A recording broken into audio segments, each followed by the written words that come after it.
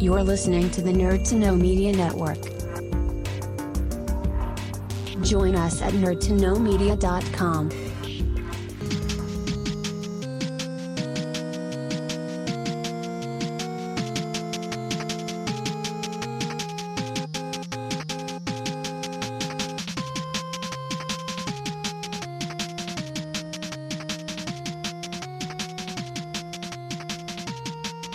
Hello and welcome to this week's edition of the Game Corner. As always, my name is Kino Calcorn and I actually have two friends with me this week, which I think is a first for the Game Corner as far as interviewing two people at the same time. We have Maeve Reed from episode 9 of the Game Corner here to talk about Adventures from Pelennor, and a new friend, Connor Hurst, who is also from the same Dungeons and Dragons group. Guys, how are you doing? I'm doing good, Kian. How are you? I'm very well, thank you. Thank you so much for coming back on the show. I've been really excited to have you back for ages and ages. I just assumed that you were very busy with back to college stuff and all that. Yeah, I've had a lot going on, but I really enjoyed last time, so I'm glad to be back. Excellent. And how are you doing today, Connor? I'm doing pretty well. I'm excited to take part. So. Excellent.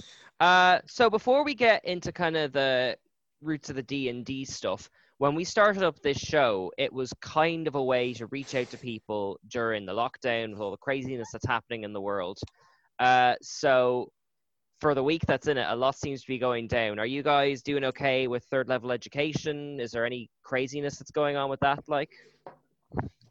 I guess the main thing on my end is that I'm due to start back on Monday the 21st, and obviously we're in Dublin, so the whole potential lockdown is coming, but at the same time, timetables are a bit of an issue in the sense that we are due to start back on the 21st, and that is also the day that we get our timetables. It's a little messy.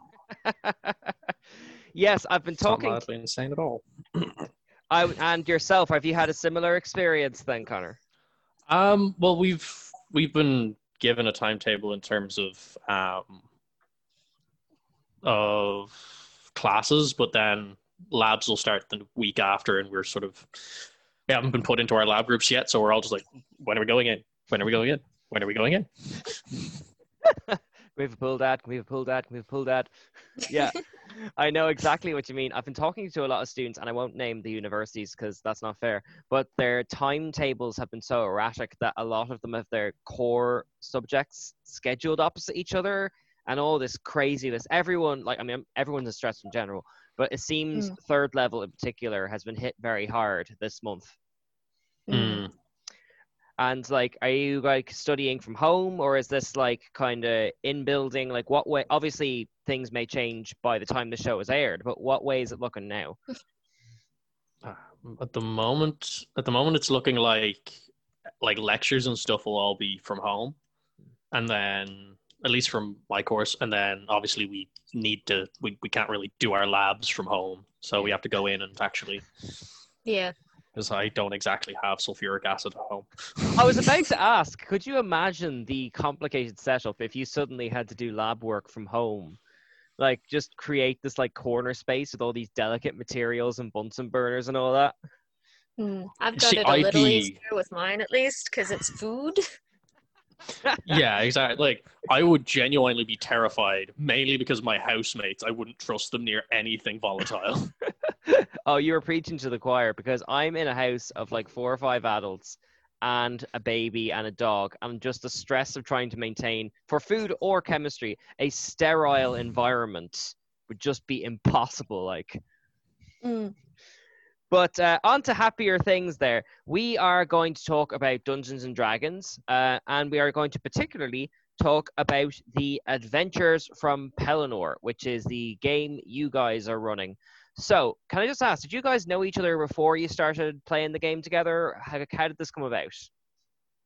Well, we met at Shuricon, and we made friends pretty quick, and he invited me almost immediately to join games with him. So Connor was originally my dungeon master, and eventually I got confident enough in playing the game myself that I wanted to run my own game. So now Connor is one of my players, and likewise in a different game, I'm one of his. Oh, I see. So you're running kind of multiple games then? Yeah, no, I think I'm in about 4 or 5, and I think Connor, you're about the same. I think I'm in 6 and I'm running 1. Yeah. Oh my goodness! Um, How do you keep all like do you have different characters in each one? How do you keep that straight in your Oh head? yeah. Well, when Yeah. you DM, you have to keep all the NPCs clear in your head, so it sort of forces you to be able to. Oh my goodness. Okay, I really regret not having you on the first episode, Connor, because like kind of Maeve took us through the how you get set up and all that kind of stuff, but clearly it's much more complicated than I had originally Oh, yeah. anticipated. So I don't want to We retread. also both have very different styles, so. Well then let's actually get into that. What's a DM's style? Take us through that. Yeah. So I mean, some go for the more like whimsical improv with like basically there's either a bit of prep and a load of improv, or like a lot of prep and a bit of improv, and then there's like the half and half. But then there's also whether you're running like a political game or running one that's like very combat heavy or one that's very like role play heavy. Like it very much depends. And even within that, it's like what themes are running throughout the game. So like a lot of Maeve's NPCs tend to be incredibly whimsical. Okay, you got to tell me what a political D&D game is. You can't just put that out there and not explain it. So essentially, so for example, say you're sort of slowly gaining your reputation as adventurers, and then you start doing some work for the local lord, which sort of gets you into their good books, and you slowly start learning bits about how the political system in whatever country you're in is like, and then it sort of snowballs from there, because I found that once players learn how that works, they're like, oh, we can do things with this. And that's when the terror as a DM sets in. Oh, because you really need to know what your have I let stuff. them in for? Yeah. Well, then, this is what I was wondering about, because, like, how much planning do you have to do before you, like, do you build in, like, I know Maeve last time talked about how much detail she has in Pelennor World, but for each game, like you mentioned 6, does an entire world and language and ecosystem have to be developed, or can you kind of invent it as you go along? I think it's a good idea to sort of don't make an entire world at once. Make like a continent and then populate that, but populate it as you go, because otherwise you will get burnt out. Dear God. Yeah. And question to both of you, has a game master ever burned out, and what does it look like if it does? It looks like suddenly their mental health has gone down the toilet. I've known myself briefly, I burned out because of just outside factors piling in on top of me during games. This was maybe in the first or second week of lockdown. I had a bit of time where I just had to stop for a bit and like throw in a one shot so that I didn't have to think about the major world building. But I've seen a couple game masters burn out in the sense that their mental health declines so horribly because they're putting everything they have into making this game and making it good enough. And they get this level of anxiety where if it isn't perfect, then they feel like they're disappointing everyone. And it's a game of people pleasing that you need to learn to step back every once in a while, go, no, this is what I can do well, and this is what I can do good. My players are enjoying themselves, and I don't need to hold myself to a godly standard to make a really good game. It's funny because now that you mention it in that context, it kind of sounds like being a showrunner on like Doctor Who or Game of Thrones or something like that. That kind of unique pressure, you know what I mean? Yeah, no, it's all about keeping the momentum going, and usually games, especially because we have nothing else to do lately, it's been weekly or fortnightly games, and you just have to sort of keep a pace and keep on top of it. It's very much a game of building in the right places. So you might have this massive amount of lore and world building you want to do, but that's not going to help you when the party is about to go face a dragon and you need to like stat out the exact points and like the life, health, and the abilities that the dragon has for the next game. I'm Okay. ready to go for that dragon fight. I've introduced a dragon and he's very excited. It's quite fun. We've done the dungeons, now we need to do the dragons. Okay. I just love that that's your checklist. Have you done dungeons? Have you done dragons? Have you done and? Like, Yeah. Exactly. So, I didn't expect that tangents to run on for so long, but that's wonderful. That's exactly what I'm looking for. But now, what I'd really like to get into is possibly an ongoing segment every couple of episodes, the Adventures from Pelennor, the game that you two are in. So, take us through who is our cast of characters and the people who play them. Okay, so I am the DM, so I get to be every NPC and all of that. Alongside that, we have 6 players at the moment, which include Connor playing Kier, who is an Eladrin wizard. Do you want to explain a bit about yourself, since it's your character? So Eladrin are essentially, they're a subspecies of elf that are just closer to the primal elves, to like the original elves. But essentially, Kier is a ball of stress. Kier is a ball of stress because he's a conjuration wizard, which means he deals with all like the different planes of existence and all that kind of stuff and teleporting. And the gates to the other planes of existence have been have closed, and it's affecting magic. And he's sort of sat there like, "Argh!" Yeah, I know Connor said earlier about the whole, you introduce the characters at a low level and you let them get to know the area. I didn't do that because this is my first game. What I did was I said, hello and welcome to Pelennor. You've saved an old lady from a little pile of imps, and also, those portals that are a common thing in D&D worlds that allow you to access all the other planes from the Feywild, which is like the fairy plane, to like where the gods live, to various versions of hell. All of the portals are closed, and it's cutting off magic. This is especially bad for Connor's character, because his family lives on one of those other planes. Okay, so I'm getting like a sort of kind of stressed out Doctor Strange type vibe. Somebody just sees existence in a different way to the others. Kind of, but a little more flamboyant, and occasionally talks like a villain, even though he doesn't mean to. Yeah, he gets into this tone of voice, and I come in and see him like, causing this with the way you speak. You just have that intonation of villainy. I am stressed and angry, okay? God, is that going to be the least of your problems? Okay, who are our other 5 lead characters then? Okay, so we have 2 other guys in the party. Next up we have Thaddeus, who plays an Aasimar, wild magic sorcerer. And what that means is he is basically part celestial being, and he has the capacity to sprout angelic wings. Outside of that, he also, in appearance, just looks like a unicorn vomited on him because he is entirely just made of rainbow colors. He's very bubbly and friendly, and he's just, he's kind of the friendly face of the party. More than anything else, he's the person you wander up to and you go, hey, you seem nice. Could you point me to like the local tavern? And he'll be like, I will direct you there. I don't know where I am, but I remember that place. Okay, so to offset the occasional villainy of our first character, we have this bright unicorn who I imagine is terrible at hiding. Oh, a little bit, yeah. He gives off like flamboyant, wholesome Texan vibes. Yeah, he speaks in a Texan accent for the whole thing. That is a very necessary detail. Okay, I'm very hyped to hear the rest of this motley crew. Who's next?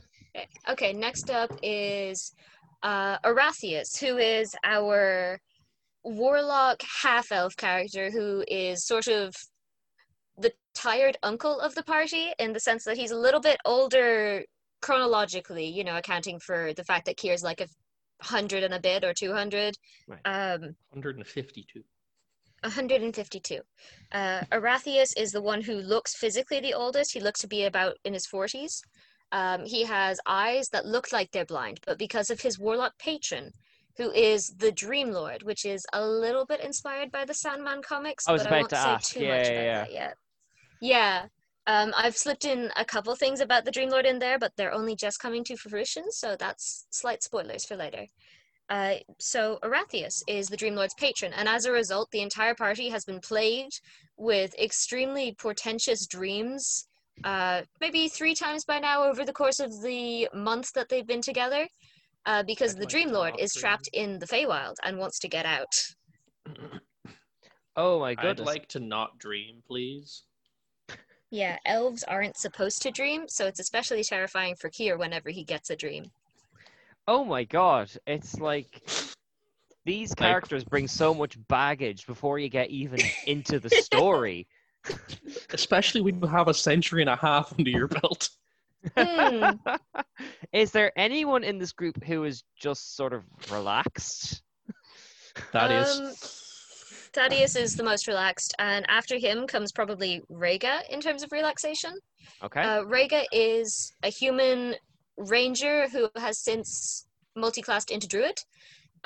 She is a really sweet, friendly girl who loves animals with a burning passion, but with equal passion hates one of the main BBEGs, who is also a druid lady, but does some kind of messed up stuff. So walk that back to me. BBEG, sorry?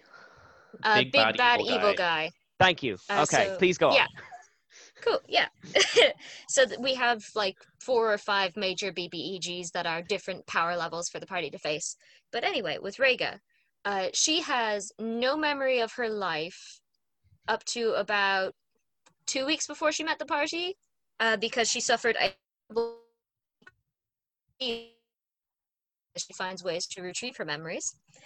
But as a result, she had a very special knife on hand that is a key to the big bad evil guy getting a step closer to what they want. And as a result of that, she was tricked into giving that knife to Ariadne, one of the evil guys. And as a result, she is hell-bent on getting vengeance on her. Outside of that, she's a little murdery at the sweet, moment. and yeah, she's very murdery at the moment. But like outside of that, she's very sweet and And I know we've got 2 characters to go, but how much of this does the player playing the character bring, and how much comes from you, the DM? Well, the player basically came to me and went, because this was like her first proper game, so she wanted to give me as much Leo as possible because she wasn't sure what she was getting into, which is very fun for me because I get to play with everything she doesn't remember. So the player knows that she got caught in a storm at sea, washed up on the shores of Karnak, which is one of the 2 starting seaside villages that the party ends up with in the beginning. Mm. There she met another character who we haven't spoken about yet, Cleo, and basically after that point she sporadically remembers everything until she gets a magical moonstone that stores her memories so that she doesn't continue to forget things, because the way her amnesia works is that she just has extreme forgetty amnesia, and it's a recurring thing that she'll wake up the next day and be like, oh, who are you? Unless she has some kind of written down or proven way of being like, ah, yes, I see that I remember you from the book where I wrote things. So Dory with a knife, who likes animals. Yeah, pretty much. We managed there's more than just a knife, my friend. Yeah. A knife, a bow, a couple other magical items that I've been giving them along the way. An ancient scythe. An ancient death scythe with the capacity to insta-kill, but it recharges every 100 years, and it got used on a flump, which is a little floaty thing that looks a bit like a jellyfish octopus. And I was going to say, it doesn't sound overly impressive. I'm yeah. so sad. Yeah, they're one of Connor's favorite creatures. It's wholesome. They feed on positive emotions. Oh my god. So your unicorn Texan chap must have been heartbroken. Yeah, it was actually his fault that Slum was there, because his wild magic does this thing where it will surge, and that just causes a random effect out of a list of 100 different possible effects, and one of the effects is a number of flumps just randomly appear. This is favorite line.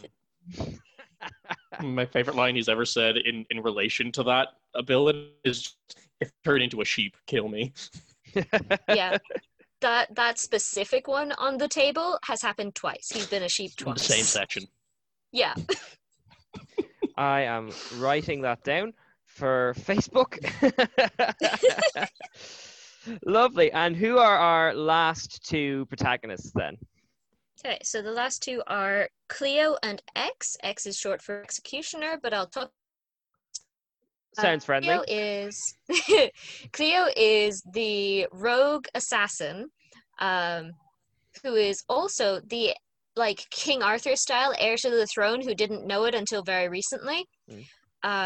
She has a curse upon her family that means that if she kills something, it can be a spider, it can be a wolf, it can be a person, doesn't matter. If she blow on something, she has the potential to go into a blood rage and just start killing everything in sight until she makes a saving throw to stop herself from doing it, or she is restrained. I've taken more damage from her than I have from anything else in the game. And You roll yes, a you all dice. stay together. Oh yes. It's reached Yeah, a it's point 'cause of she's like useful. reluctant codependence. Well, that sounds wholesome. Oh my god. Well, at least this episode is going to be very quotable. Lovely. And tell me something then. Like, how did all of these myriad of characters all come together in terms of the story? Well, it was for most of them it was all at once, and for X, the final character, it was a little while later because she was initially going to be a one-shot character, and then they just got on with her so well. I was like, you know what, I can handle another player, and she entered the fold. Oh, lovely. We adopted her. She had problems. We much. have problems. Yeah. Yeah, they were going the same direction. Her problems were that she escaped from a cult that used her as an executioner with her friend and also a very small child. They're all tieflings, and there's a whole issue in the south of Pelennor with tieflings being a combination of subjugated and used for sport. So that's a whole thing that the party wants to deal with later, which they've dealt with a little bit thus far, because at one point X did get kidnapped. But And now the getting back to desert's our friend. Oh yeah, the desert is sentient. But getting back to the point, the way the characters first No, met... no. You don't get to just walk away from that. Why is the desert sentient? Reasons. So, I've made a lot of my own lore, partially because I like to trip up Connor specifically, who has read all the lore he can get his hands on, and I like to confuse him. Yeah. And also because it's just creative. So, the desert is called Embrys, and Embrys used to be a god that resided alongside the sun god Aruna. Now, these two gods basically got in a fight, and Aruna won, cast Embrys down to earth, impaling her with Aruna's spear. The earth where Embrys landed was charred black and then became unable to be cultivated for agriculture. It turned to sand, and it turned to like blistering hot all the time. So Embrys is basically an enraged god cast down to earth and trapped to the soil by a terrifying spear. As a result of this, Embrys called upon the powers of demons and beings and basically went, aid me to bring forth an army to cast down Aruna, who is now my sworn enemy, because she basically did the equivalent of killing a god, but like a step before that, like putting a god in a perma-grumpy coma. I was about to use the term naughty step, but I think you beat me to it there, yeah. Like, she basically atlased her. Yeah. So the reason why there are so many tieflings in Embrys, which is also the name of the region of Pelennor, the country. Pelennor like the continent, and then Embrys like the country. The reason for that is because of Embrys being the desert itself. But in that desert, there is a city called Cicero, which is a lightly floating city that is filled to the brim with worshippers of Aruna, whose like general goal in life is to basically worship Aruna, keep Embrys subjugated, and occasionally, actually pretty regularly, offer blood sacrifice to the desert, which is sort of a way of keeping Embrys tamped down, but still gaining the benefits of having a god beneath them as well as above them. Okay, well, you kind of set me up for my next question, which is you've got these 6 characters who all have such complex backstories that need to be resolved and all that kind of stuff. How do you pitch your first adventure? What was the first thing these characters did? Okay, the first thing these characters did was they basically met in a town called Sea Haven.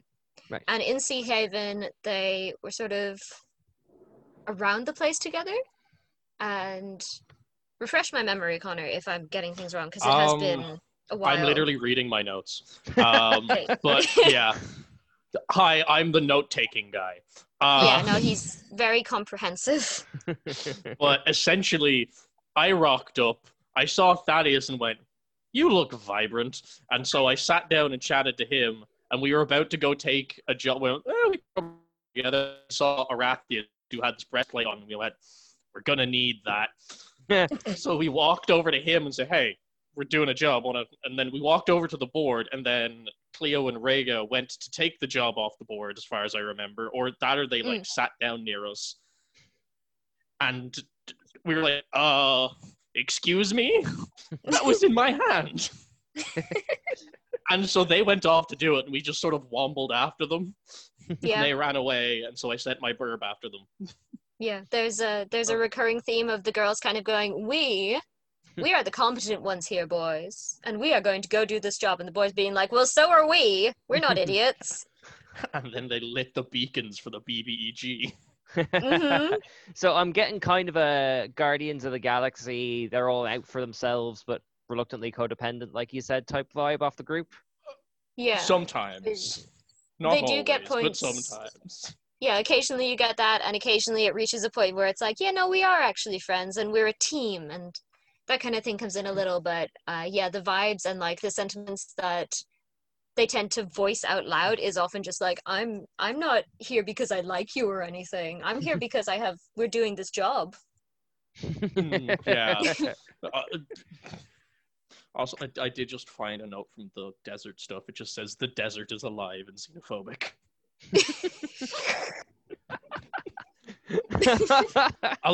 Followed by the phrase, Thaddeus is subtweeting dead people.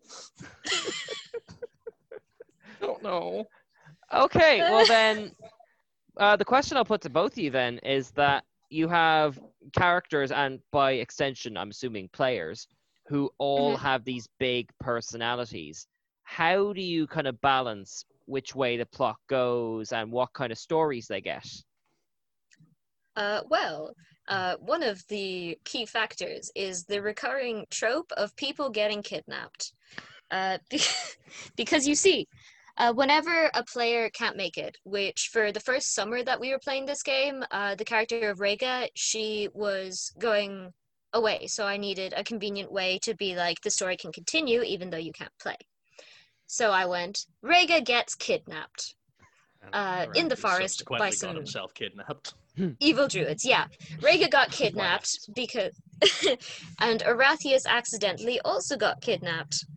Arathius escaped sooner than Rhaegar, but because of the way D&D works and because we were going a bit slow, Arathius was literally only like a day ahead of Rhaegar in terms of leaving the central forest where all of the druids congregate and getting back to the party. So what happened with Arathius was he had to escape. He had a hand in the escape because he was also running away from bears that were trained by the druids. He found this fairy adjacent being whose name is Florence, who's a little bit insane and gives off slight Alice in Wonderland Mad Hatter vibes at times. Right. She is also known as the Dust Witch, and basically all of her power is smoke and poof and teleport through dust and soot and clouds. She's got this sort of aesthetic of like pinks and purples, and she's very sweet, but she's also rather confused all the time. And that gets explained a little while later with some of the BBEGs having messed with her mind. But in the moment, she saves Arathius from the bears and the druids and successfully manages to send him flue powder style through her chimney, which is in a house hidden deep in the woods, back towards the party. He focuses on a location, and I go to him, what specifically do you focus on? And he goes, I focus on Kier. And I go, okay, cool. And I stop it there because I did that in a one-shot with just him. I came back the next week that we had the full party together, sans Rhaegar because she wasn't there yet. And I went, so you're all riding to this location that you were aiming to go to, when all of a sudden, in a poof of smoke, in almost a millisecond, Arathius shoots sideways at a high velocity directly through Kier. Kier is knocked off his horse, and you find yourself facing a soot and dust covered Arathius looking slightly dazed and a little, like actually quite a lot tired. He was very exhausted. The worst part about that was I was both blind and deaf at that time. Because I was I was basically using my familiar to scout ahead. He's like a little sparrowhawk. Yeah. I was using him and I was looking through his senses. So the only thing I could do was feel, and someone was leading my horse. And he just comes flying out of a tree. I have no warning, no time to react because I can't see, and just get knocked off a horse, and I just Oh, that's wonderful. Guys, I'm really sorry, but we actually only have 2 minutes left on the clock. So is there anything you want to say about Pelennor or about your experience of kind of gaming together in general? I mean, I'm both satisfied and terrified by everything Maeve has thrown at us. So I feel like that's a good middle ground. Yeah. I have cultivated an aura of mystique and terror that has been aided by the fact that playing over Discord, no one can see my expressions, which is very funny for me. And I just would like lend to play itself well to chaotic being games. blind and deaf, certainly. Yeah. Yeah. But yeah, conversely with Connor running games for me as well, I get the vibe of seeing how different styles are played, and I pull a lot of what he does into my own games because he has a lot more structure and a lot more focus in building certain parts, whereas I tend to sporadically think of things at 2 a.m., go, that is an excellent idea, jot it down, memorize it, and just have it in my head ready to go. Excellent. Well, thank you so much for what is hopefully Volume 1 in the adventures of Pelennor. Is there anything you want to plug before we wrap? Not particularly. Well, I suppose, I mean, I was kind of fishing, but I suppose there's no Shurikon updates or anything, unfortunately. No, nothing as of yet. It's been radio silence until college starts back up proper, and then I'm fairly certain we're not going to be able to run Shurikon this year in February, but, you know, maybe if things... No, we won't have time to plan it. If it happens, it'll be the year on 2022. Okay. And thank you so much for giving up your time, guys. If you want to do this again and bring another of your motley crew, you are more than welcome anytime you like. Thank you. That was great. Excellent. Yeah.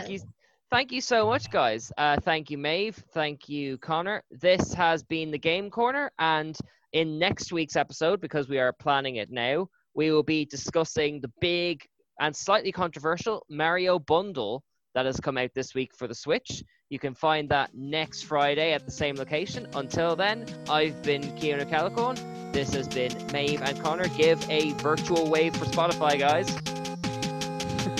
See you. Bye. And we'll see you next week. Bye.